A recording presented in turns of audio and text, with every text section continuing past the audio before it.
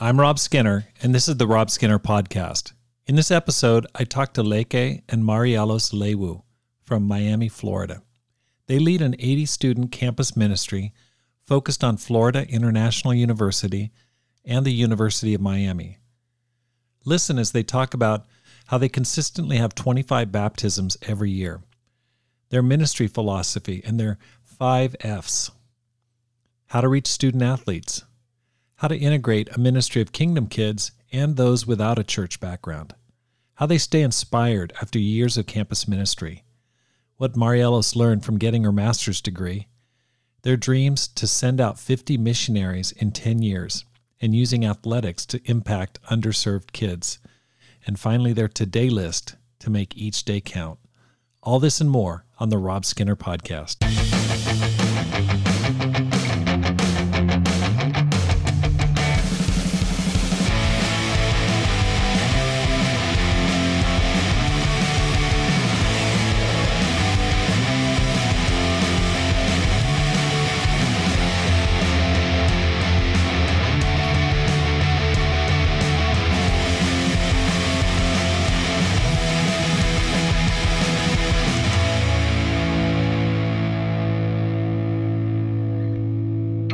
Welcome back to the Rob Skinner Podcast.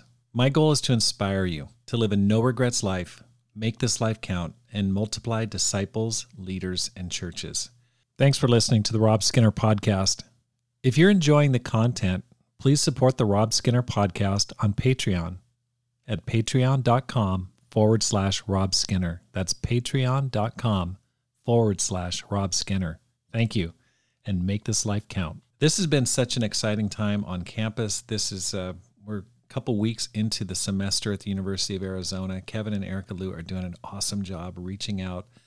And it's been so thrilling to see so many students come out to church and studies going on. It was such a busy week in terms of Bible studies, at least a couple every day. And it's amazing to see the response of students. And one of the things that I felt really strongly about coming out of the World Discipleship Summit is I wanted to interview leaders who are making a difference on campus, both to learn from them personally and also to be able to share what are those people doing who are making a difference on campuses around the world. And one of the people I talked to is Kyle Plum. I had a great talk with him and interviewed him a couple episodes ago. But another person I bumped into was Leke Lewu.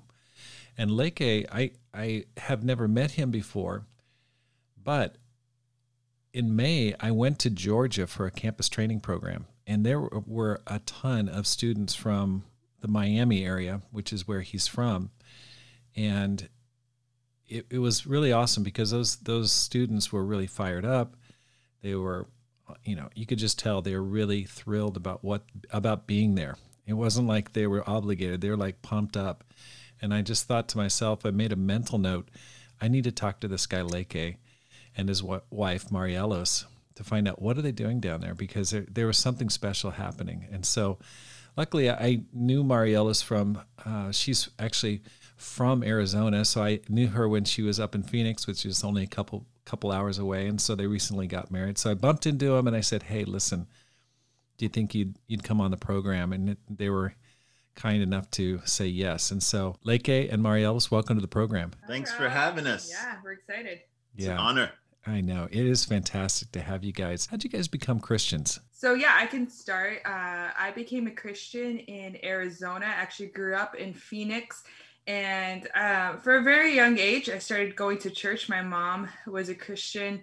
Around age 9, I saw our lives really change when she decided to follow Jesus. And I saw in her life, she just had a peace to her, and she had a way of forgiving and living a life that seemed so free, with so many hardships that happened in our life. And so that whatever it was that she had, it made me be drawn to whoever this Jesus was that she was following, because I didn't really know Jesus too well. I think I grew up hearing different stories. And when you go to church, a lot of times you're there because your parents are bringing you there. But there's a point where I think I just decided, well, I want to figure out whatever it is that my mom believes in. And I kind of saw both sides of that world of my mom following Jesus and my dad wasn't. I saw the effects of both. And so I was actually going off to college. It was the summer before my freshman year of college. And I decided to really get serious about figuring out what it was that I wanted to do with my life, and specifically with God. And so sat down, studied the Bible Allie Barnes studied the Bible with me. And she was just an amazing friend. And she really showed me the scriptures. And I was just blown away that the scriptures actually said all of these incredible things that I wanted for my life. And I wanted to be able to have that relationship that it describes in scripture, but I didn't know how. And somebody just showing me, hey, this is the way. It was just incredible. And I think what really got me was when we studied out grace and the cross, and I was just that was a moment where I was like, wow, I need God. It really brought me to my knees, because we talked about how sin is equal. It doesn't matter if it's my sin or if it's somebody else's sin. And there's a lot of hurts that I had in my life because of sin, because of other people's sin. And I felt what I had done was unforgivable. It had hurt me so bad. And when I realized that all sin was equal, it was like, wow, my sin is just as bad. That was humbling, and it made me desperate for God's grace. And so going into my freshman year, I decided to make Jesus Lord, got baptized November 21st, 2010. 2010. Let's go. It's been a while. So yeah, and there's a lot of bumps in the road after that. I still had to figure out what it meant to have convictions living in a college life, in a college campus, and unfortunately made many mistakes, and had to learn a lot quickly about what that meant. But I'm grateful. I'm here now and faithful, and God has really showed me a lot of grace in my life. That's cool. So you really got to see like the divergence between where your mom was at and where your dad was at. You got to see the power of the gospel in people's lives. Yeah, and I saw the effects that it could have if you follow Jesus's way. Like it really was brought to life when I saw my mom's life. That's awesome. That takes a lot of courage. How about you, Leke? Yeah, so I am Nigerian. There are a lot of Nigerians are religious. And so I grew up, my dad's Catholic. My mom went to a Pentecostal Nigerian Christian church. And so I kind of grew up knowing a little bit about Jesus, and always knowing that, he was the way in a sense. But it wasn't until maybe middle school that my uncle came down from Texas, and come on, Texas. And he read the Bible and prayed before I went to school. And he asked me if I wanted to join him. And I started doing that. And it kind of blew my mind that he actually had a relationship with God. And I was inspired by that. And in middle school, they had us read 10 minutes before each class. So I started reading this book called The Book of Hope. And it was basically the book of John for seventh graders. They had nice writing and all these cool, Jesus walked on water. Wow. And I was enamored. It was cool. And kind of grew up just kind of amazed by Jesus. I went to church and in high school, but high school is also where I kind of moved away from living a pure life as I thought, and going into college, I challenged myself my freshman year to read the entire Bible. Wow. And I did. And then my sophomore year, but I was living in a lot of sin. It was more of a challenge and more of a task. And my sophomore year, same thing. I was an athlete. I played at Daytona State College. I played basketball, and all the athletes lived on the same block. So we were doing it, man. In many different ways. We were going to the clubs and so on and so forth. But we still went to church. Some of the athletes went to church on Sunday, club on Saturday, church on Sunday. And my sophomore year, one of my friends, well, now he's my friend, Zach Conroy, reached out to my teammate. And my teammate said, I'm not really interested, but maybe, Leke might be interested. He and some of the teammates go to church. So Zach came up to me and he's like, hey, are you Leke? And I was like, how do you even know my name? Like, who are you? So he reached out to me, said, hey, we're going to have a 15-minute Bible discussion. Love for you to come out. And I did. And I thought, oh, look at these little Christians doing the Christian thing. It's cute. But then I went 2 or 3 times. And after that, the guy, Ari Rodriguez and Zach Conroy, they asked me to study the Bible. And I looked at them and I thought, what are these guys going to teach me that I don't already know? I already read the Bible, although I wasn't living it. And I thought, man, well, I fear God, so maybe they could teach me something.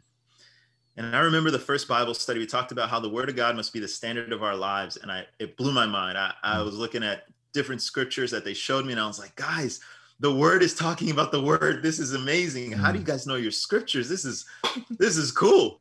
I read the entire Bible and I never saw it this way. And I remember our second Bible study, we talked about being a disciple, and I knew, man, I'm definitely not a disciple.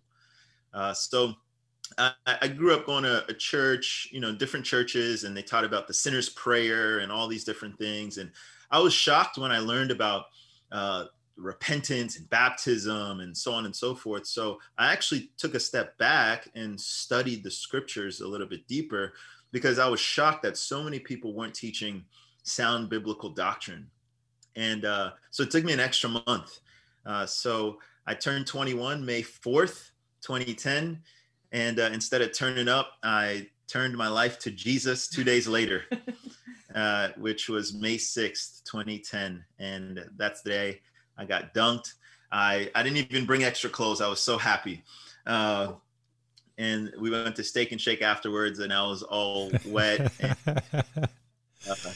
That reminds me of Tom Brown. I think Tom Brown got baptized in a full suit and just had his wallet in his back pocket. I mean, it's a cool story. That's awesome. It's a great picture. Now, let me ask you this. So you're Nigerian. You had mentioned in a pre-interview that you were born in Japan. Sounds like you've traveled quite a bit.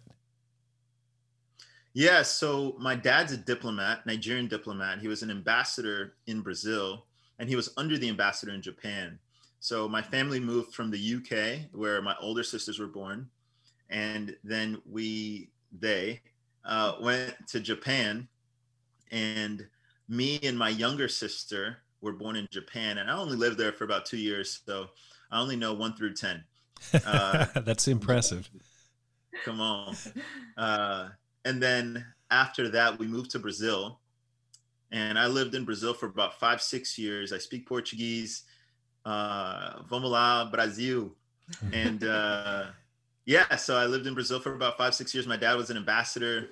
It was awesome. We had the embassy house. We had drivers. We had maids. It was a spoiled life. We had an Olympic-sized pool. It was incredible.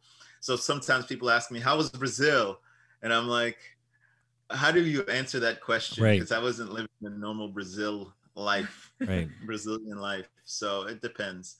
But Brazil's great, dear to my heart in many ways. And then we came to the States, and I lived here, South Florida, most of my life. Got it. Okay. So that explains, like, you don't have any accent. I mean, you have dual citizenship, I'm assuming. You've got U.S. plus Nigerian citizenship. So I'm straight Nigerian, but I'm about to be an American citizen. Got it. You're soon, very soon. Yeah. Are your parents in the States, or are they back in Nigeria? So my dad actually lives in Nigeria. After we came to the States, he did a fellowship at Harvard. So he was in Boston for some time, and then he worked for the UN for a little bit with peacekeeping in Sierra Leone. And then he went back to Nigeria because he and his brother own a farm, and it's a large plot of land. And so he's working it, and he's retired. But my mom lives in South Florida, and she's a nurse. She's awesome. Got it. That's awesome. Okay. So tell me how you guys got together. Well, she got lucky, and I'm just kidding. Oh, you could go for it, Maddie. Yeah, so it's kind of funny. We had some friends, there was a guy that I was working with in the campus ministry, Willie Price in Arizona, who told me about this guy, Leke in Miami. He's like, this guy is awesome. I think you guys would hit it off. And I was not really about it. I was like, I don't really want to be set up. That's weird. I'll just meet this guy at the next conference we have. So I told Willie, like, no, we'll just wait. And Willie went behind my back anyway, did it, and reached out to Leke and told Leke, hey, there's a sister in Arizona. I think you guys would hit it off, so on and so forth. And actually that very same week, there was a sister who had moved from Phoenix and now lived in Miami, that she had been there about 7 years at that point, who thought of me and decided to ask Leke, hey, I think you should reach out to this sister, Marielos, in Arizona. And it was the same week, and these two people did not know that they were doing the same thing, trying to set us up. And so it was really clear, I think, that God wanted us to talk, whatever that looked like.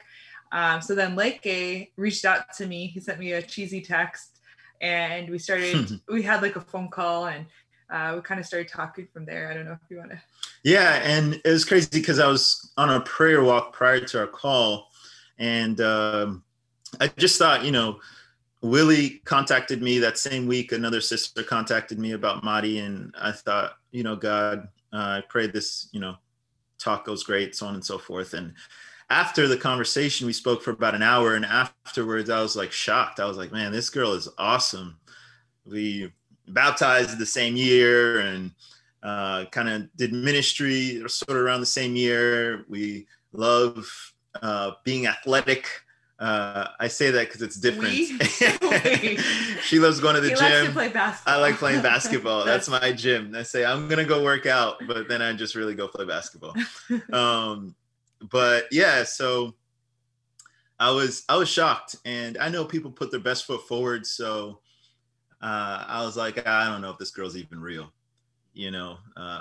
So we actually met at CTP. Which is a training program that you were talking about in Georgia. And I took her out on a couple dates there. That was fun. And I still wasn't convinced because I dated before, and we only dated for 2 months. And so that was kind of funny and embarrassing. And the campus minister dated only 2 months. So I was like, I don't know if I want to just dive into another relationship and it not go amazing, especially long distance. So she was in Arizona, I was still in Florida, and I'm still in Florida. But yeah, I just went to Arizona to see her and with her friends and so on and so forth. And that's the rest is history. I was like, wow, this girl is amazing. And I'd love for her to come down to Florida, see my friends and so on and so forth. And she did. And one of those trips, I asked her to be my girlfriend. You guys are a great example, a successful example of a long distance dating relationship. Any tips to those who are looking to find Mr. Right or Miss Right? Mr. Right, Mrs. Right. Yeah, well, long distance isn't easy at all. I think we learned a lot through the process. I think some of the things that made it successful, I guess, in our case, is that we really got to know each other's circle of people. Yeah. I think it helps because you're not in each other's lives the way you would if you were in the same city. And so if you know the people around them, you kind of know them better.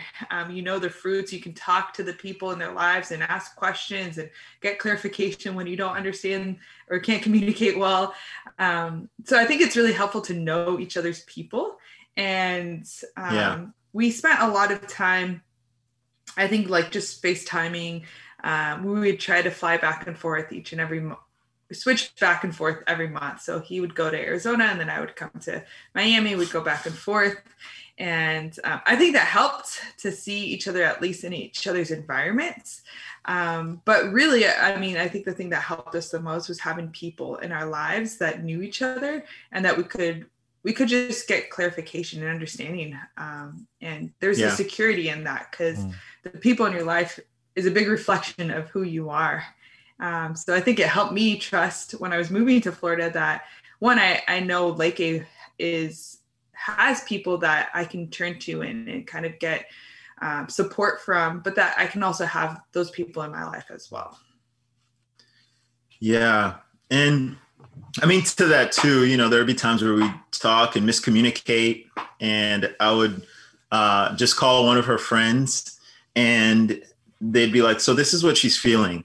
So this is what you could do. And I was like, oh man, thank God for Christians. So that was really helpful. One of the things that maybe that, I don't know, maybe this is a little thing, but every other month, my bank account was $300. I had an extra 300 in there. So every other month I had to fly out. And so I had to be mindful about finances, about when I'm going, about my finances there, and figuring out different ways to encourage her, even while I was here. Right. So for her birthday and, different events or whatever, I would call her and be like, hey, do you want to have lunch? And she's like, yeah, let me just prepare lunch. And it's like, no, go outside. There's lunch for you. Oh. So I did like monthly letters, which I should probably really start up doing again as a married man. But I did monthly little letters like month one, and I would just try to encourage her. Are you talking about traditional letters to snail mail? Yeah, but really email. Okay. More email than anything. They're really cute. And I would also write some letters to her mom. So if you know her mom, she's a Christian or not, just make sure that you woo her mother. Her over. Yeah. So, which I should probably start doing again. Wow. Awesome. Okay. So you guys got married. When did you guys get married? We actually got married in the middle of the pandemic. So we got engaged in February and then got married in June 2020. Okay. So you guys got married, and you've got a cute little kid named Micah, little boy. Yeah. That's awesome. So, okay. Let's just change channels here a little bit. Like I mentioned, I went to that campus training program, CTP, in Georgia. And I was impressed by your people. I mean, I was impressed by the joy, the enthusiasm. There seemed to be a brightness, a happiness there, which was really refreshing to see that. What's going on in your ministry? What are you doing to build that kind of culture? Yeah. Well, thank you, bro. You can go. No, I was just going to say, I think that was the thing. So when I met Leke, I met his ministry at the same time when we met in person. And that I said almost the exact same words, Rob. I felt like there's something different about the ministry that he was pouring into. And so there is definitely a joy and I would say a fun culture that is built that Leke has done a really good job. That you can share a little bit what you've been doing. Yeah. Honestly, I don't know. No, I'm just kidding. Kind of, but I think because we have a lot of young Christians, they come from the world, and the world seems so appealing. So we talk a lot about having fun as a ministry, and we have a lot of fun events and so on and so forth. But we also talk about having deep convictions. And I think the newness of things and the excitement to, wow, this is new, I love Jesus, and this is pure fun. I think all of that we really try to elevate in our ministry, and talk a lot about encouragement. I did a whole study on Luke 7, how Jesus just continues to lift people up. He lifts up the centurion, he lifts up John the Baptist, he lifts up the sinful woman. And so that's we did a whole series on the book of Luke, and there were 2 or 3 or 4 lessons that we talked about encouragement and the joy that we have in being part of the body. So, it's been fun. It's a blessing. Okay. So give us a picture of your ministry. How many people in your ministry, how many people are you baptizing, pre-COVID and then through COVID? Just kind of flesh out your ministry a little bit, and what campuses are you working on?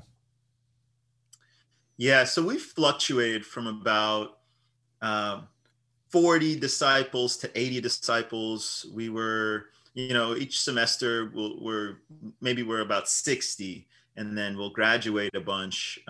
Last semester we were 80, and then we graduated, and some moved on to this, singles or young professionals ministry, got married, so on and so forth. So now we're about 60 plus disciples, and we usually baptize around 25 on average a year, maybe about 12 to 15 during the fall semester, 10 during spring, and 2 or 3 sprinkled during the summer. And yeah, so we were about 80, and now we're about 60, which 60 plus. So that excites me, because I'm like, man, another, if we don't see people become Christians, now we're just gonna kind of continue to diminish, I guess, in numbers. But so it's exciting to me. Sometimes in the past I was like, oh man, we just got to the 60 mark, and we want to help more people love Jesus and become Christians, and we want to have this great critical mass, and so on and so forth. And now we're at 40. But I just thought, man, that's exciting to me now, because we could get back on the horse and go after it and be bold, and not, just be stale, right, or stagnant. So how big is the Miami church that you're a part of? So we're about 450 disciples. Okay, so that makes sense. You got about 450 disciples. 80 would be about 20% of the larger population. And that seems to be, in my mind, I've been thinking a lot about that. Like, what is the right size for campus ministry to be? I mean, this is something I talked about at the World Discipleship Summit. I talked to the small church leaders, is if you have a campus ministry in your city, try to get it to at least 20% of your church size, because of, a number of different reasons. Future leadership, trying to maintain a youthfulness in your ministry, because our family of churches are aging. But that seems like a great number. I mean, not that there's a perfect number, but that's pretty awesome. Okay, so let's get back to it. So which campuses are you working on? So we are mainly at FIU, which is Florida International University, which is a really unique university. It's kind of cool. Since it's international, we get a lot of Caribbean students, a lot of students from South America, Latin America. It's a good mix. And then Miami in itself has that mix. So You kind of see a lot of culture coming through that campus. And that in itself brings a lot of just fun, being able to experience different cultures like that. And then we also are at the University of Miami, the U. The U. So we actually, that ministry has been fluctuated up and down throughout the years. But about 2 years ago, Leke and I actually walked the campus one night, and we were just praying that we could have some disciples on that campus. So we actually prayed specifically for some athletes, and God blessed us, because a disciple from LA moved to the U to play volleyball. She was on the women's team, and she was kind of the spark that started us replanting that university. And we've seen about 10 baptisms there during COVID, during that COVID season, which is really awesome. So it's grown, and we're still praying that it can grow even bigger to kind of what we're doing at FIU. So mainly at FIU and the U, and MDC is a community college. It's a community school. It's pretty big. We haven't had as much presence there, but we would like to. We're trying to figure out what that's going to look like. But those are the 3 major campuses. Okay, so FIU, Florida International, is that a private school, public? Yeah, it's a public school. Okay, and then how many students? What's the population? There are about 56,000, Wow. 57,000 students. Maybe about 6,000 of them live on campus. And so it's a majority commuter school. And there are multiple campuses. There's one in the north, and the main campus is in the south. Okay. That's where we're at. And that's where we're at. Okay, so Okay, a lot of questions I want to dig into here. First off, with multiple campuses, how do you stay focused? I mean, that's the challenge. Is like, okay, you've got the University of Miami, you've got Florida International, but Florida International has multiple campuses. So how do you guys spend your time for maximum impact? Yeah, so where I went to school was FIU, and that's where I was a main intern at FIU. That's where I mainly interned. So that's where we built first, and that was, I'd say our FIU group is more of the model, and to which we're trying to build at and Miami-Dade College. Miami-Dade College is mainly a 2-year school. It's 4-year now, but people usually move after 2 years after they get their AA, and they'll come to FIU or they'll go to or they'll move somewhere else. But our main focus has been FIU for years now. There's so many students there. Sometimes we'd go on we'd try to reach out to people. We didn't have a great presence there. And then there'll be so many Bible studies at FIU that we would just really focus on FIU. Got it. And then once we got to about maybe 50 students or so, that's where we really started focusing a little bit more on that's where we're at now to a certain extent. We're really trying to build up University of Miami. And luckily, we have some interns. So we have 2 interns focused on And for us, we probably hit once or twice a week. And we're on FIU 2 or 3 times a week. Just making sure that the ministry is healthy, that we're connected, that we're in Bible studies, and so on and so forth. Yeah, and I'll add to that. I think what's cool about it is FIU is the model, but the students are really excited to see what we're doing at FIU happen at So it's great to have a place where you can get inspiration. When you're a small group, it can be a little discouraging. We are going on campus, there's thousands of students. It can seem overwhelming, but when you see that it can be done, it really brings like a fire to that group at of like, yeah, we want this. This is possible. And I think if you're, in a smaller ministry, finding a ministry that you can aspire to be like and learn from can really go a long way. And we also I just want to add this real quick. We also try to make sure that we all understand that it's one ministry. So the only time we're not one ministry is when is playing FIU in some sport or they're playing against each other. That's the only time. That's the only time. And even us, we're like, come on, go team. We can't take a side.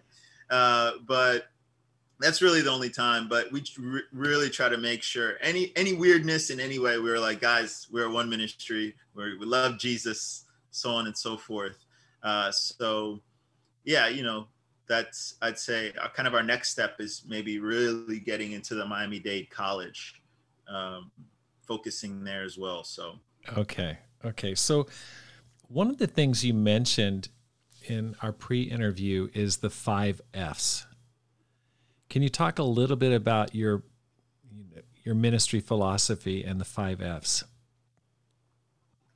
Yeah, you want me? Yeah, go for it. Yeah, we have what we call the 5 F's. It's really from Leke. I don't know where he got it, but I can tell you what they are.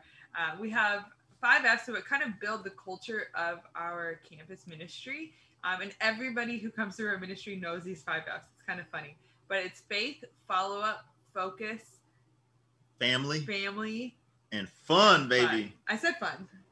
Oh, I don't know. Faith, focus, family, follow-up, and fun.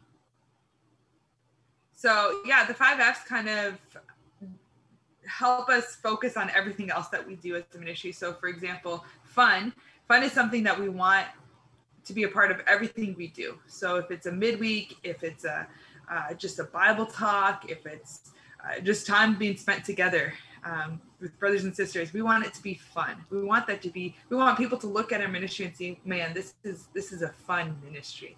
And so we do different stuff to try to make it fun. We do things that we want to be a part of, we're excited about. We would want to tell our friends, hey, come join the fun. And we follow up, I think, is a big thing too. Following up, with people. We spend a lot of time evangelizing on campus and reaching out, and we want to follow up with people.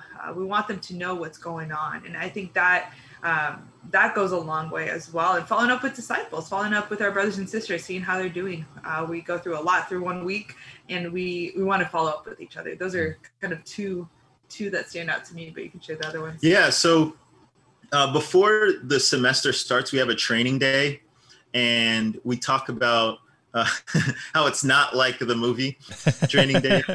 And so it's very much, we're teaching about the culture of the ministry and our campaign week. The first 2 weeks of school, we do a bunch of different events. Our goal is to try to get as many numbers as possible and to have fun events on campus, midweek on campus, so on and so forth, to reach as many people as possible. And then from those 2 weeks, we see a lot of people start studying the Bible, or we start creating friendships and so on and so forth. So that's part of how we start talking about the 5 F's. Then maybe towards the middle of the semester, we have a Devo, either a doctrine Devo or, a family, we call it Family Matters. We talk about Jesus, and then we talk about things that as a ministry we could focus on, we could improve on, we could grow in, and we'll throw in the 5 F's there. So when we talk about faith, Hebrews 11 says it's impossible to please God without faith. So we are very much focused on, hey, we have a lot of fun, but the reason we're here is because of Jesus. Right. We're not just a club. Right. We are the pillar of truth, the Bible says. So faith, we talk about family, building family, and we have a diverse family and people from different cultures, backgrounds, so on and so forth. So we really hit on making sure that we're a family, what it looks like to be encouraging family, not a discouraging family. Because sometimes when you get a bunch of young people together, they start building friendships, and then they start saying things that they probably isn't uplifting. So we talk a lot about that. Focus. There's a focus there's a focus to every single meeting of the body, to what we're doing. What's the purpose of Bible talk? To help people become Christians, and we're trying to reach people. So it shouldn't just be a holy huddle. What's the purpose for devotional? To build family. What's the focus for midweek? To reach non-disciples, because we have it on campus, and to teach Christian living. What's the purpose of Sunday? For worship. So we really try to help people focus on, hey, there is a focus to what we're doing. Right. And it helps us so that we always get our hearts right to, doing and going and trying to build up the ministry. And then the follow-up, we talk about discipling. And then the fun. One of my favorites is just having a lot of fun. And what I, maybe about 10 years ago when I was an intern, I'm like, man, all these fraternities, sororities, they talk a lot about fun, but it's kind of a dead end after 2 years. And so we saw a lot of, sorority and fraternity guys and girls, or not a lot, but some of them study the Bible sophomore year. And they're like, I kind of had the quote unquote fun freshman year, and my grades tanked, and it just wasn't fulfilling.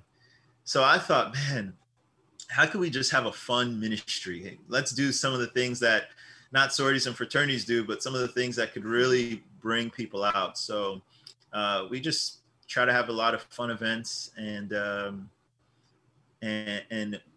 use whatever strength there is in the ministry. So I like playing basketball. I played in college. So we helped a lot of guys that play basketball become Christians. So, right. And that just builds kind of another community. So yeah, those are kind of our 5 F's, and we continuously talk about those. Felipe, Marias, and I were out sharing on campus yesterday, and I said, hey, let's go share by the sports complex, the stadium, and then there's also the basketball center. And I said, let's try to reach out to an athlete. And so what do you know? Boom. Go out there and run into a guy who's on the defensive line at the University of Arizona, the football team. And he said, man, I'm looking for a church. There's some buddies on the team that are looking for a church. And, when do you guys meet? This is great. I've talked to the coach about this. And we were pumped. I mean, we were like, okay, this is an answer to prayer. What advice would you give to people who are trying to reach student athletes? So one thing is, it depends on which school you're at. Maybe there's a chaplain that's, a part of your school, or maybe that's what I'm trying to do. I'm trying to become a chaplain for maybe a football team, or just on campus, so I could get kind of some of the benefits from being on campus. I already do, because I already graduated from FIU, so I'm an alumni, but on other campuses, I'm not.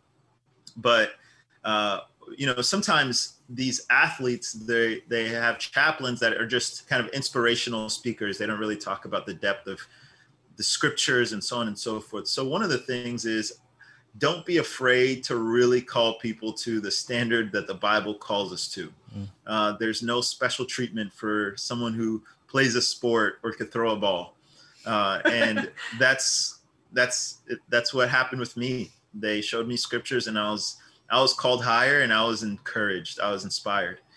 The other thing is, in terms of evangelizing, just kind of what you guys did, just being bold and going out there, but also knowing that these athletes, they have a lot, their schedule is really busy. Right, exactly. And they have a lot going on, and they're required to be at certain things. Right. And I was on scholarship, so I was required to be there and do certain things and so on and so forth. So being very flexible with them on their, on their schedules. Right. We had a girl, she's an Olympian now. Her name's Christina Knott. She ran at UM, and there were certain times where she wasn't able to make certain things, but I definitely try to make sure that she was connected, that she was solid, that she was being reached out to. And yeah, maybe you have some thoughts, Mike. Exactly. Yeah, I think the word that I thought too is flexibility. Not that you lower the standard, but that there's an understanding of these students are there probably on scholarship playing sports, so they have to be committed to these things, right? But to show them the standard of how can that happen in your life with the schedule you have, right? And I think one of the key things that we've seen to student athletes who have been successful and faithful to God in college has been relationships. If people have relationships, we see that their life is bearing the fruits, because they have people that they're talking through things, even if they're not able to make all the meetings of the body. If they see that these other people's lives, they see the fruit and they see what's happening, and they see how to do, basically they're walking with people and they see it lived out. And so they have these examples, even though they're constantly seeing the opposite maybe in the environment that they can be in. And so I think they need a lot of relationships to be successful and to be inspired, because they can have great influence in the sport that they're playing in. There's a lot of people that I'm sure are searching in that we can't reach ourselves, not being athletes, but that they can, but they need a lot of relationships and support. Right.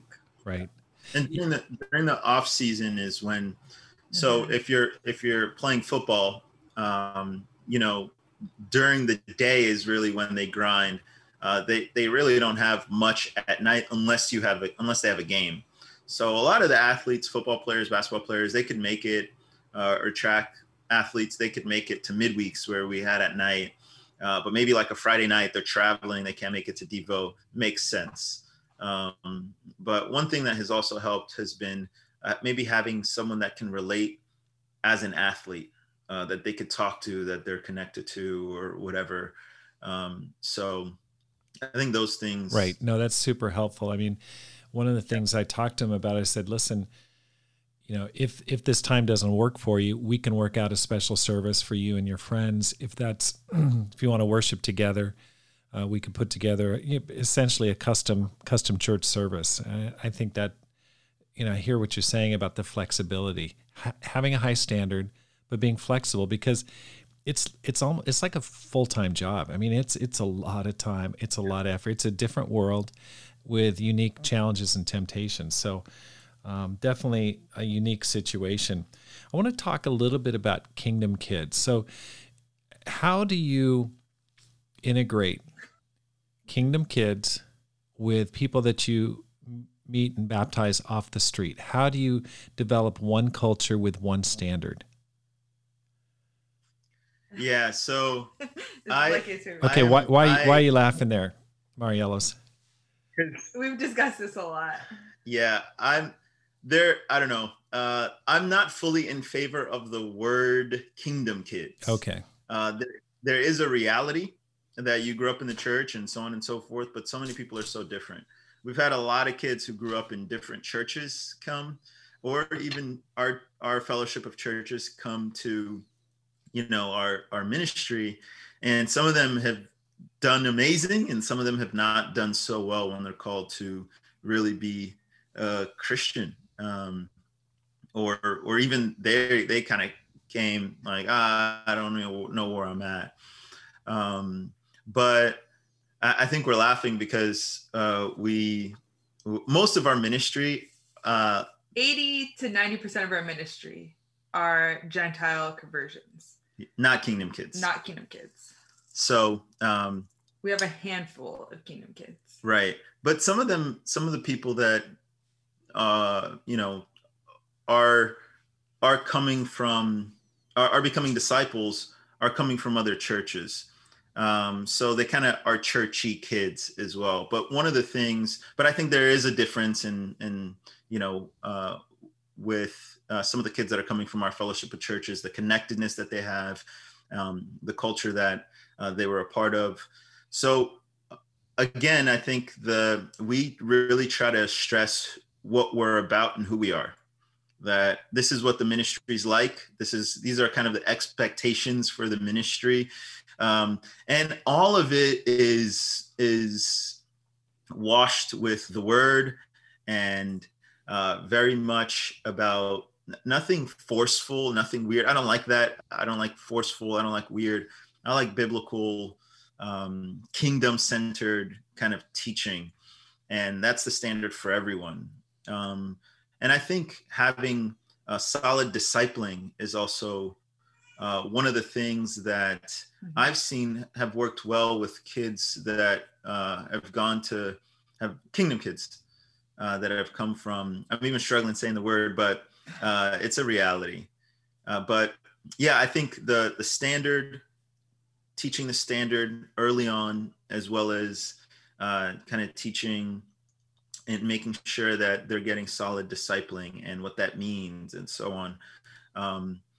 And can I say two more things? All right, cool. The other thing that I've seen is some of them have to kind of, I wouldn't say restudy the Bible, but reaffirm certain convictions, because we really strive to have everyone, what we say is, hey, we want everyone in the ministry to be in at least 2 Bible studies, one you can lead and one you can learn from. So some of these Kingdom Kids come in and they don't really know how to study the Bible with people, or they think they do, but they don't really know how to lead one. They've been in studies, but they don't know how to lead. So we really try to encourage them, hey, learn the scriptures and so on and so forth. And, you can really help more people become Christians. Yeah, you could go. Yeah, I was going to share a little bit of, growing up, I was a Kingdom Kid, and when I came to Miami, though I had been doing ministry, I think at that point, 7 or 8 years in Arizona, I moved, and it was such a shock, a culture shock to me, to be honest, of the excitement and zeal that somebody who had come straight out of the world, I had made Jesus Lord, versus somebody who had been around that for quite some time. You've seen kind of, if you grow up in the church, you kind of get used to that, I don't know, the culture of being a follower of Jesus. Right. And somebody who's not used to that is really excited because it's brand new. And then they come to a family that has that as well. And so it was a little bit, I would say it convicted me for my zeal and my excitement, because I felt like, man, maybe I've gotten comfortable right. in the grace that has been shown to me and the blessing of what it means to have a family of believers that want to do the same thing and have the same goal in mind. And so I think for some who grew up in our churches, it can be shocking. And to that, I would just say, learn from those that are fresh in that way. And again, the Bible talks about this when the Jews and the Gentiles came together, try to figure things out. There's going to be bumps along the way. And I'm grateful because I think Leke does a great job of, let's look at what the scriptures teach, what should the standard be? So the standard doesn't really change despite where you're coming from, which is really awesome. It kind of clarifies for us any differences that we would have in thinking about things. So yeah, that's kind of what I would add.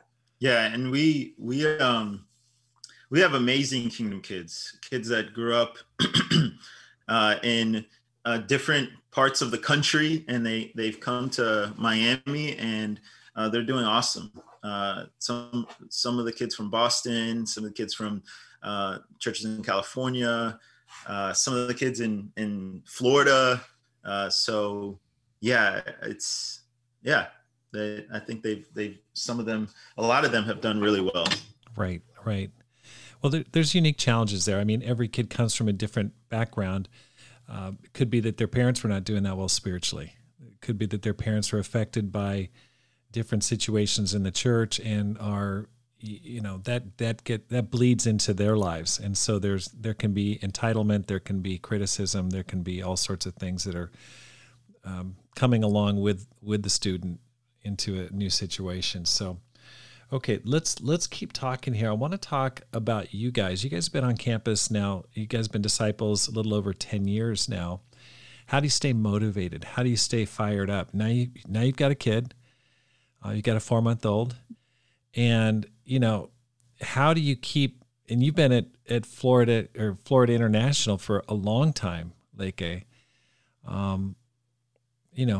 How do you keep the fire burning? You go, okay, here's just one more year. Here I am. How do you keep the fire burning to go, okay, this is going to be an awesome year, versus just like, okay, we're just going to, connect the dots. It's going to be a good year. We're going to baptize 25 and have just kind of a journeyman mindset versus like inspired. Yeah. So because there are several. That's a great question. There are several kind of things that just ran through my mind. One of them is what I teach incessantly is never mix up your purpose and your mission. For me, sometimes I even kind of ask, hey guys, what's our purpose in life? And sometimes people shout out, make disciples. And I'm like, no, our purpose in life is to love God and to know God and to be close to God. So for me, I always want to see everything through that lens, that my purpose is God, that John 17:3, eternal life is to know God and to know Jesus. Luke 10:20, that our names are written in heaven. Colossians 1, we were created by him and for him. So when I get to leaders, they ask me to, teach lessons to leaders. That's what I try to teach all the time. Never mix up your purpose, which is to know God, and your mission, which is to help others know God. So the mission becomes fun because now I'm just telling them about my father. Now I'm telling them about my dad, God, and while trying to do something fun, playing basketball or reaching out with a young Christian or something like that. So for me, that's kind of one of the things that I try to meditate on a lot. I don't want to get my worth from success or anything besides Jesus. And I really try to focus on that. And so I spend time praying, reading my Bible, trying to make sure that I'm close to God. I don't want my Christianity to be fake. I don't want it to be based on the ministry, who's doing well, who's not doing well, so on and so forth. I don't want to be anxious about those things. I very much want to be close to God. So I talk a lot about that, never mixing up your purpose and your mission. The other thing I thought about was that, although we see people become Christians, we're really not reaching as many people as I think we could. Right. So that excites me every semester, that there's so many kids on campus that are being pulled away by false teaching. There's so many people that I heard Jameson Malcolm say, he's a minister in the Philly area. I heard him say, I went to a graduation and I saw all these names pass by of people that we never reached. And I was like, whoo, that even gave me goosebumps as I said that, and I just think, man, there's so many people that we're not reaching. So, seeing 10, 15 people become Christians, I'm like, man, God, do greater things. Exactly. Use us in greater ways. Exactly. So I think things like that really inspire me. I think false doctrine inspires me. There's so much false doctrine out there that we're like, we got to teach the truth. Let's go. Right. So, because I grew up believing I was a Christian and I just didn't know. I was taught the sinner's prayer. And then when I encountered what the Bible said about becoming a Christian as a sophomore, I was sad that there were so many people that didn't know about just even repentance or baptism correctly. Exactly. So those are kind of the three things that probably popped up in my mind right away. Yeah. There's so many things I could say. I think minister's life, your own personal life is the key. Like I said, I think if I'm not filled by God and inspired and my faith is growing, whatever I do for ministry becomes kind of just, it becomes hard. It becomes difficult, discouraging. So I think our personal walks, I'm constantly trying to learn what it means to be poor in spirit, be desperate for God. I think that posture, when I really feel my need for God, it makes me want other people to have God more. I think remembering the grace that has been shown to me, I think constantly reflecting on that, praying about that. I think being in touch with my sin, I think helps me. I think knowing that I'm never gonna be perfect, so I'm constantly gonna be in need of being more like Christ. I think gives me a gratitude for my salvation, and I think that motivates me as I encounter different situations on campus to be like, wow, like I want you to have this gift that I have, and I think something Leke says, or he heard it from somebody, but he says it. I think when you're discouraged, get encouraged quickly. And that is something that has helped me a lot, because in ministry, you're going to encounter a lot of discouragement, and maybe you're just planting seeds that you're not going to see grow for years and years to come. And that can be frustrating. But what's cool is when we get our encouragement from the scriptures, we see the big picture of what we're doing. And I think that helps a lot too, to know I'm just a part of the process. Right. I don't know what part I'm going to be in. Yes, people becoming Christians is incredible. It's inspiring, but that's not the end. That's not everything. Right. There's more that we're doing. There's work that we're doing that is bearing fruit in people's lives. And, years later, we have people come to us and be like, thank you for that conversation. I was at the conference and a girl came up to me and she said, thank you for this conversation we had about, 5 years ago. And honestly, I didn't fully remember the conversation, but she said it changed your life. And I'm so grateful, That's right. We don't know, what we're doing. And so I think personally, your own walk with God, having people that walk with you and inspire you as well. We have a couple of the Reyes, John and Sylvie Reyes. Honestly, they're in, I don't know if I should say their age. They're older, but they're missionaries at heart. They're young compared to Jesus. They're young compared to Jesus. They moved down to the area we're living in. We're trying to do kind of a church plant down in the city that we're at, and they moved from their home so that they could be around the neighborhood and make disciples down here.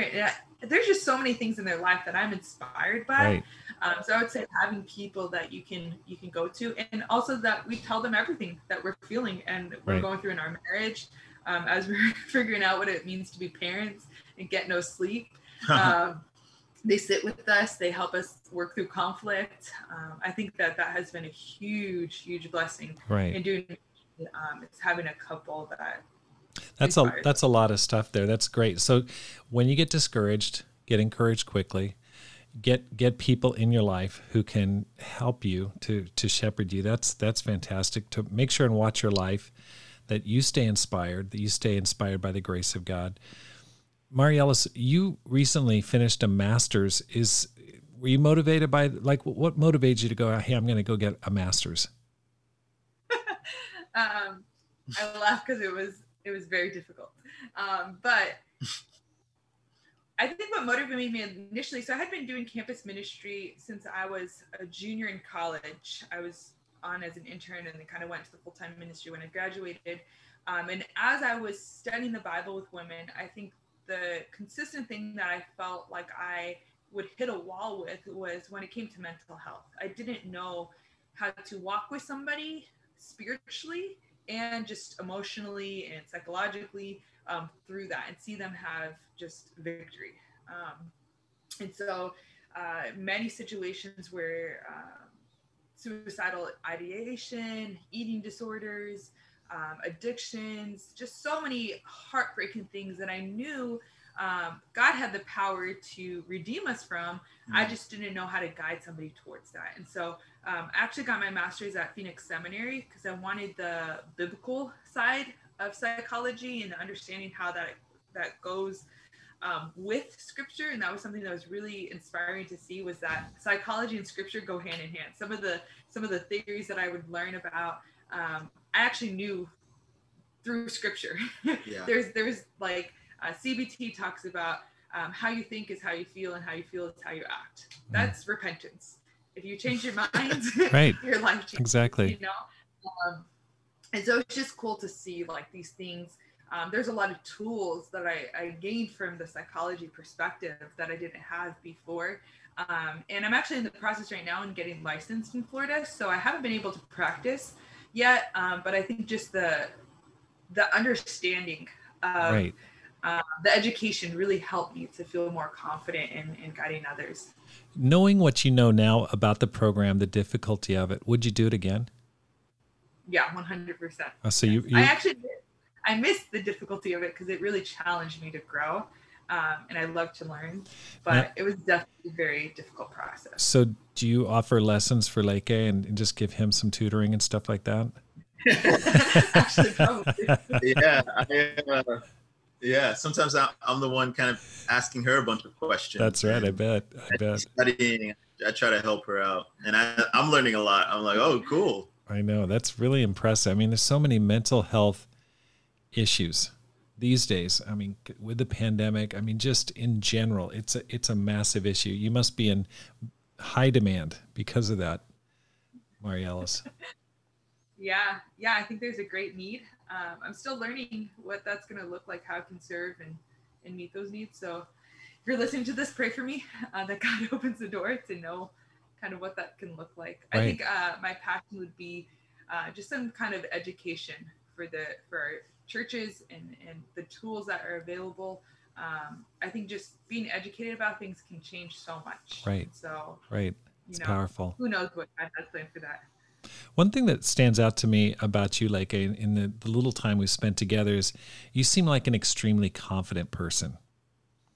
At the same time, you're willing to learn from people. And can you explain how do you stay confident and humble at the same time?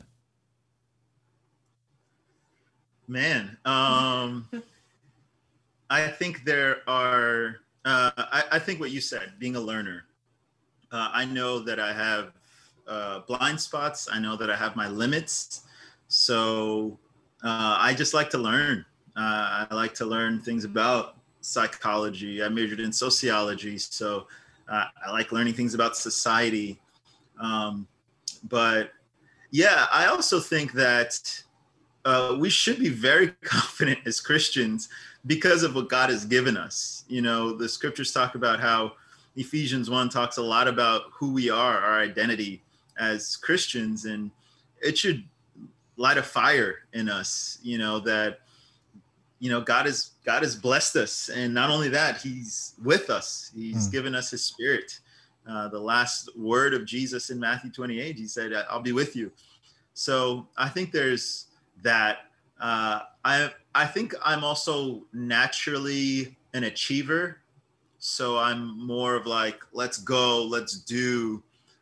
So it helps me want to accomplish things, but I also know that I don't know. So there are certain things that I don't know that I need to learn. So that excites me. I think sometimes there have been times where I get discouraged by the things I don't know. But one of my friends who actually said, if you're discouraged, get encouraged quickly, Steve LaFrance, he said, man, I'm inspired by some of the things that I don't know. And I thought, whoa, me too. Let's go. So, yeah, or the things that I need to grow in. So instead of being discouraged by that, I think I've thought of, man, that's exciting now. Right. So I think that's, yeah. Go ahead. No, I was just going to say, like I said, I think my confidence, a lot of it is if I feel close to God, then I feel like I could run through a wall. So I try to make sure that I'm reading my Bible, praying, not even just for ministry, but just in life. Absolutely. In general. So. Yeah. Okay. Let me just ask you this, like, with kids, okay, you've got a child now. How's that affected your ministry? Do you have any tips for campus ministers trying to do ministry with children? I mean, you might want advice yourself. I'm sure you do, but any advice on how to do that? The small things I've learned so far. I think ask for help. I think at first, he was our first baby, newborn. We didn't even feel confident letting our mom, right. Watch him for a few hours. But as time went on, we got desperate. We're like, please take this baby. But I think even just so I went back, I was on maternity leave basically most of the summer, and then probably right before the WDS conference went back. And I went to campus with Micah, our son. He was, 2 months at that point. And I left campus crying because I was like, what am I going to do? I felt so incapable. I think I felt guilty that I felt incapable because I obviously have the blessing of a son, and I don't ever want that to feel like a burden. Right. And at the same time, I felt there was such a great need on campus, right. and I wanted to just run. I just wanted to go. I wanted to be in as many Bible studies and help these girls, walk with them, mentor them. And I remember that first day I sat in a discipling time with 2 of my girls, and he was crying, and then he needed to be changed. And then the girl in the discipling study in time was crying, and I just wanted to cry. And I was just like, what are we doing here? And then I went home and prayed, and I was like, God, I know that I felt capable before. I think you get to a certain place when you've been doing ministry long enough that you know how to do certain things well. But I don't know what I'm doing now, and I need your help. And so I think God has really given me a lot of confidence in him during this time that we're still learning. I think we went to campus this week and we're like, do you feel weird bringing, your baby on campus? I'm like, yeah, I think kids are staring at me and like, what is this student with a baby doing? Sometimes, right. Sometimes they're like, oh, you're a mom? Like, I didn't know you were that old. And I was like, thank you. Right. So we're just learning, and we're asking for help. There's different people in our life that we trust that we could leave him with for a few hours. Some of my girls, I did a training time yesterday. One of the girls in the middle of the training, he starts crying. She takes him and is carrying him for me and watching him for me. While I'm doing the training, I'm just learning that's okay. I need the help. He's going to come along with us until, he can't. And so, I would say those things. That's awesome. That's awesome. What are your dreams in the future? Where do you guys plan on going from here? You guys have led a successful campus ministry for a long time. You, Marielos, in Arizona, now in Florida. What do you guys dream about? Like, where would you like your lives to go? You going overseas, leading a church? What do you want to do? Keep leading campus ministry for the rest of your life? What are your thoughts? Come on, campus or Leke never. would want. So I actually initially came to Miami because I wanted to be a missionary to Brazil. So I thought, man, I grew up in Brazil and I know Portuguese. So I went to FIU to even better my Portuguese. They have a good Portuguese program. So that's the reason I came to Miami, but God didn't open up those doors. And so I've been here in Miami. I love it. We're excited about Miami. We want to stay here in Miami. We are very much, we're Evangelist Women's Ministry leaders, and we're leading part of the South of the Miami church. So we want to really build the church here, and we've tried to rebrand in certain ways. We're talking about bringing Christ to the community. So we really want to reach the community around us. And I'm excited I used to have a basketball company. It was called Baller on Purpose. Can't do it by mistake. You got to do it on purpose. And that was like a little branding. And I had some videos on Instagram, Baller on Purpose. You could check it out. And but really what I wanted to do with that was train younger kids and some of those who are on the margins, and be a mentor to them, have a mentorship program, use sports to mentor some of these kids who may not have fathers in the home, and or maybe just trying to figure life out. So I want to eventually do something with that, or go back to doing something with that, where I can have a athletic program that reaches our community, that helps young people believe in themselves, and also introduce God in there for them. That's cool. So there's like an entrepreneurial aspect to kind of an interest or side hustle that you've got going. Yeah, I did, but I don't really have time for it right now. Right. I used to train people, but maybe in the future I could see myself doing, or being that as an outlet in different ways. Right. I know, Madi, you say something. Yeah, I mean, you're asking kind of our dreams for the future. I think we're living our dream in one sense. Right. I think something that we've been dreaming about for the state of Florida is we have the Miami School of Missions, which is training ministers for the next generation of ministers for the Caribbean, South America, and also for the state of Florida. I think that's a dream of ours, is to see there's many campuses around Florida, major universities that don't have full-time campus ministers. And we've seen some of those campuses dwindle down because of that. There's not the support there. So we were really excited. We were able to send out a couple. They got married and then the next week moved to Orlando and are helping with the campus there. And we just really want to see Florida's ministries, the college campuses, have what we have in Miami. We really believe the next generation can do that.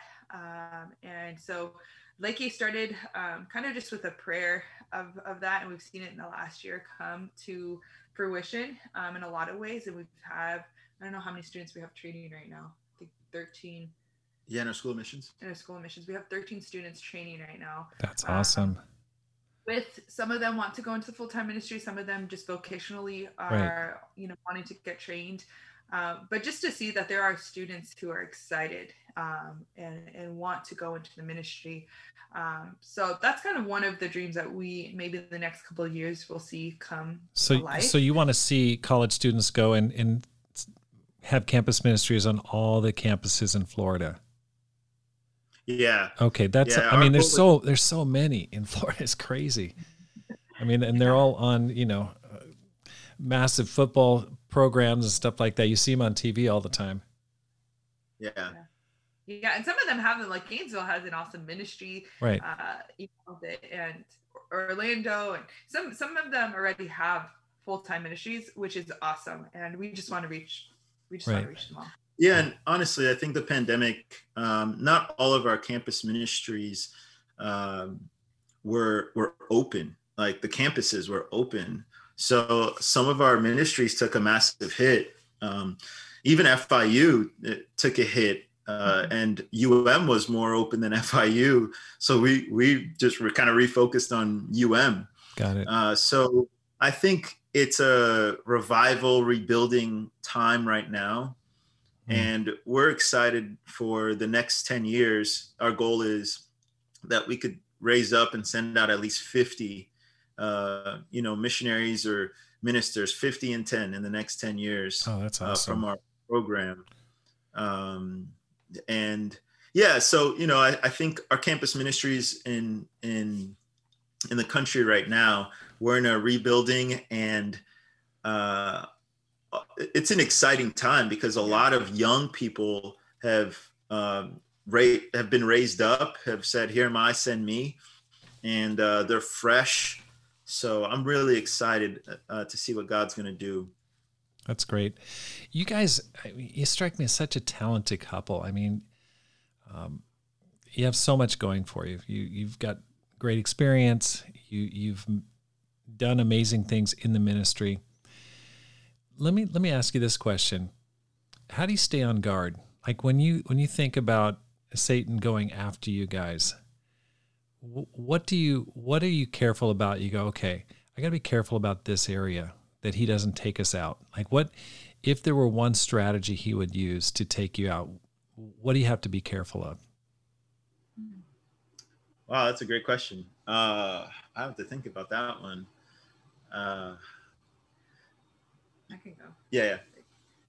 It's funny because I actually pray that daily. That God would protect our faith, right? And in the faith of our ministry, our students. Because I do think that if you go out, if Satan reaches into your faith, a lot of things could fall apart. I think for me, what I've seen in the last 2 years during the pandemic was kind of this idea of cynicism in my faith. I think that I lost the wonder and the just having a childlike heart that God can do anything. I think I once that wonder is gone, I think it can be very hard to trust God. And so I think for me, Satan can attack that part of me that, trust in God's ability to do anything. Right. Right. So I pray. I read a really amazing book called The Praying Life, and that really helped me to get out of that, because I felt everything just felt like, well, things are going to fall apart anyway. This isn't working. Just very apathetic and cynical about life. So I think learning to have a childlike heart again and right. trusting that God, and I really believe God has blessed that in this coming school year. I feel like I'm in a different place with my faith of knowing, all these bad things could happen, and a lot of things happened during COVID, right. and a lot of hurts and different things, but God's still able. Exactly. So I'm learning to pray that daily. I love that. I just not losing the wonder, the power of God, your idealism. And it's something that's been on my mind a lot recently because I've lost friends who've drifted away or, just kind of, they're not in the same place they were for sure, a few decades ago. And it's so sad to me. And I go, okay, Rob, what's Satan going to do? What's his attack? And I think that's important. Protect your faith and keep your idealism and don't lose your sense of, I wouldn't say childish, but at least childlike faith in God and a trust that he can do miracles. How about for you, Leke? Where do you have to be on guard? Yeah, I think I'm very much about faith. I tell certain people that I'm like, man, I really believe. I'm very optimistic. But I think one of the things that I like to say is that I seek to be optimistic, but I also seek to be realistic. And I know that the Bible says that, in in the Lord's Prayer that, protect us from the evil one. So I really pray that on a daily basis. God, may you protect us. John 17 kind of says the same thing: protect them from the evil one, and lead us not to temptation, but deliver us from the evil one. So I pray for that. That's what the Lord's Prayer says. Right. But I think I try to take the carpe diem route, seize the day. Every single day, I try to make sure that I'm praying 2 or 3 or 4 things. Right. That I pray Matthew 5:3, that I'm poor in spirit. That Matthew 5:8, that I'm pure in heart, and that Hebrews 3:7 and 8, that I listen to the Holy Spirit today. Today, if you hear His voice, do not harden your hearts, as they did in the rebellion during the time of testing in the wilderness. So I try to pray those 3 things, and I have a list called the Today list, where I have my today scriptures, focus every day. I have purity passages. I have a to-do list, and so on. So I call it my today list, and so I try to focus every single day on being aware. I'm optimistic, but I try to be very aware that Satan is trying to steal our faith, that he's trying to pull us away. Right. I think honestly, as a that's all what I said may sound good and like, oh, cool. Yeah. But one of the realities is, before I was married, I led the ministry without a sister leading with me for several years. And I think just making sure that you're pure. Before I was a Christian, I wasn't always pure. Obviously, I wasn't at all. But I don't even know if that's a laughing matter. But I wasn't a pure man. But becoming a Christian, sorry, we have to grab the charger here. But becoming a Christian, I know I've sought to really strive to be pure, just with my motives and everything, but also sexually. And so I've, before being married, dating, I knew that one way Satan could take me out is in my purity, being either dishonest, because I wasn't always honest before I was a Christian, and also with women, and from the world, or flirting, or whatever it may be. So I sought to be the total opposite from that. Maybe, I don't even want to say a little too much, but just very much like, I don't even want you to think that I'm flirting. I don't want to, I just want to be pure. I want to be pure hearted. And I try to be funny, sometimes I'll, throw things in there. Like I went to a conference and I was going to speak at it. So we were doing a pre-meeting and I was speaking. I said, my name is Leke. I'm 27 and I'm single. Amen, sisters. And, and that's kind of what happened. One of the sisters like opened up her mouth. She's like, oh, no way. But I try to have fun, but I really saw, because, there are beautiful women on campus, beautiful girls in the ministry. And it's so easy and you're leading it. It's so easy to try to just not be holy. Exactly. So prior to me getting engaged, being married, I very much value purity, and I value it even more now. That's awesome. So, okay. Yeah. So let me ask you this final question. What advice would you give to a person who wants to make this life count?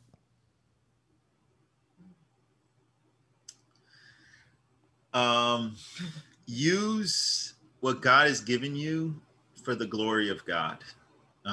Learn.